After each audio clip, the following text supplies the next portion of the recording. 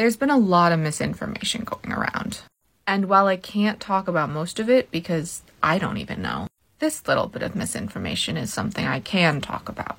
And I will do far more deftly than the first post that is now deleted, where I let emotions get the best of me in ways I shouldn't have.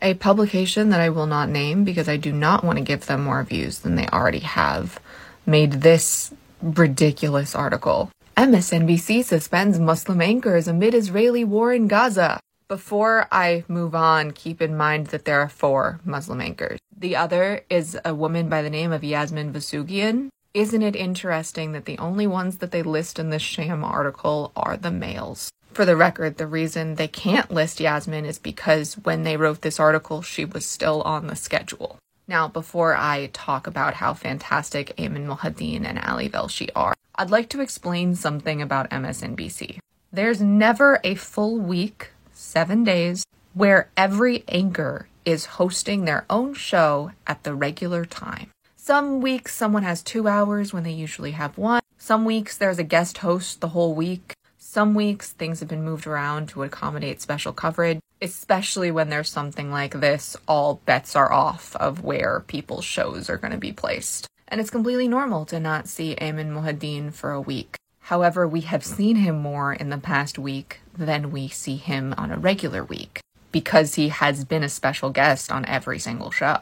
Because he was born in Egypt, his dad is Egyptian, his mom is Palestinian, and he lived in Gaza. And for the record, his reporting has been absolutely mind-blowingly incredible. Even if you don't watch MSNBC, if you want unbiased reporting from someone who has lived there, that is compassionate and respectful and educational, try to tune into some of these shows where he's been a special guest. And while, as I said, sometimes he's not on, I can understand, especially this week, after he's been on kind of 12 hours a day, why he wouldn't want to host his own show, especially on Saturday when it's 2 hours. With Ali, he was in Israel, but he's a dad and he has a family. Of course he's not going to stay there indefinitely. And while Anderson Cooper seems to be able to have his show when he's in the field, Ali didn't want to, and that's okay.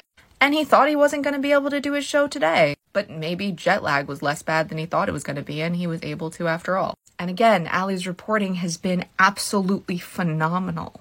Unbiased, deep reporting. I hope in a few weeks, if this is still going on, which it probably will be, he goes back, because his interviews have been amazing. And then there's Mehdi Hassan.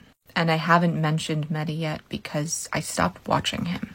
The day that the Israel judicial reform passed, he didn't discuss the news. He had a bunch of guests on that were anti-Israel, and not just anti the Israeli government. And instead of talking about the news, which was the reform, he talked about the occupation. And that felt like he was using a news story to spread his own agenda. And I didn't watch him last Sunday, so I don't know what he said. I've heard things, but I can't corroborate it.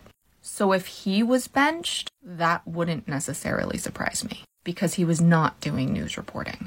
And in my previous post, I said that he had been anti-Semitic. That was the wrong language to use. I should have never used that word. I think we as Jews need to be a lot more careful with when we use that right now. So I apologize about that. But given what I saw when I was watching his program, I wouldn't be entirely surprised if he had been benched. But as close as I can get to guaranteeing something I am not privy to the insider information of, I can guarantee that Ayman Mohadeen and Ali Velshi have not been benched.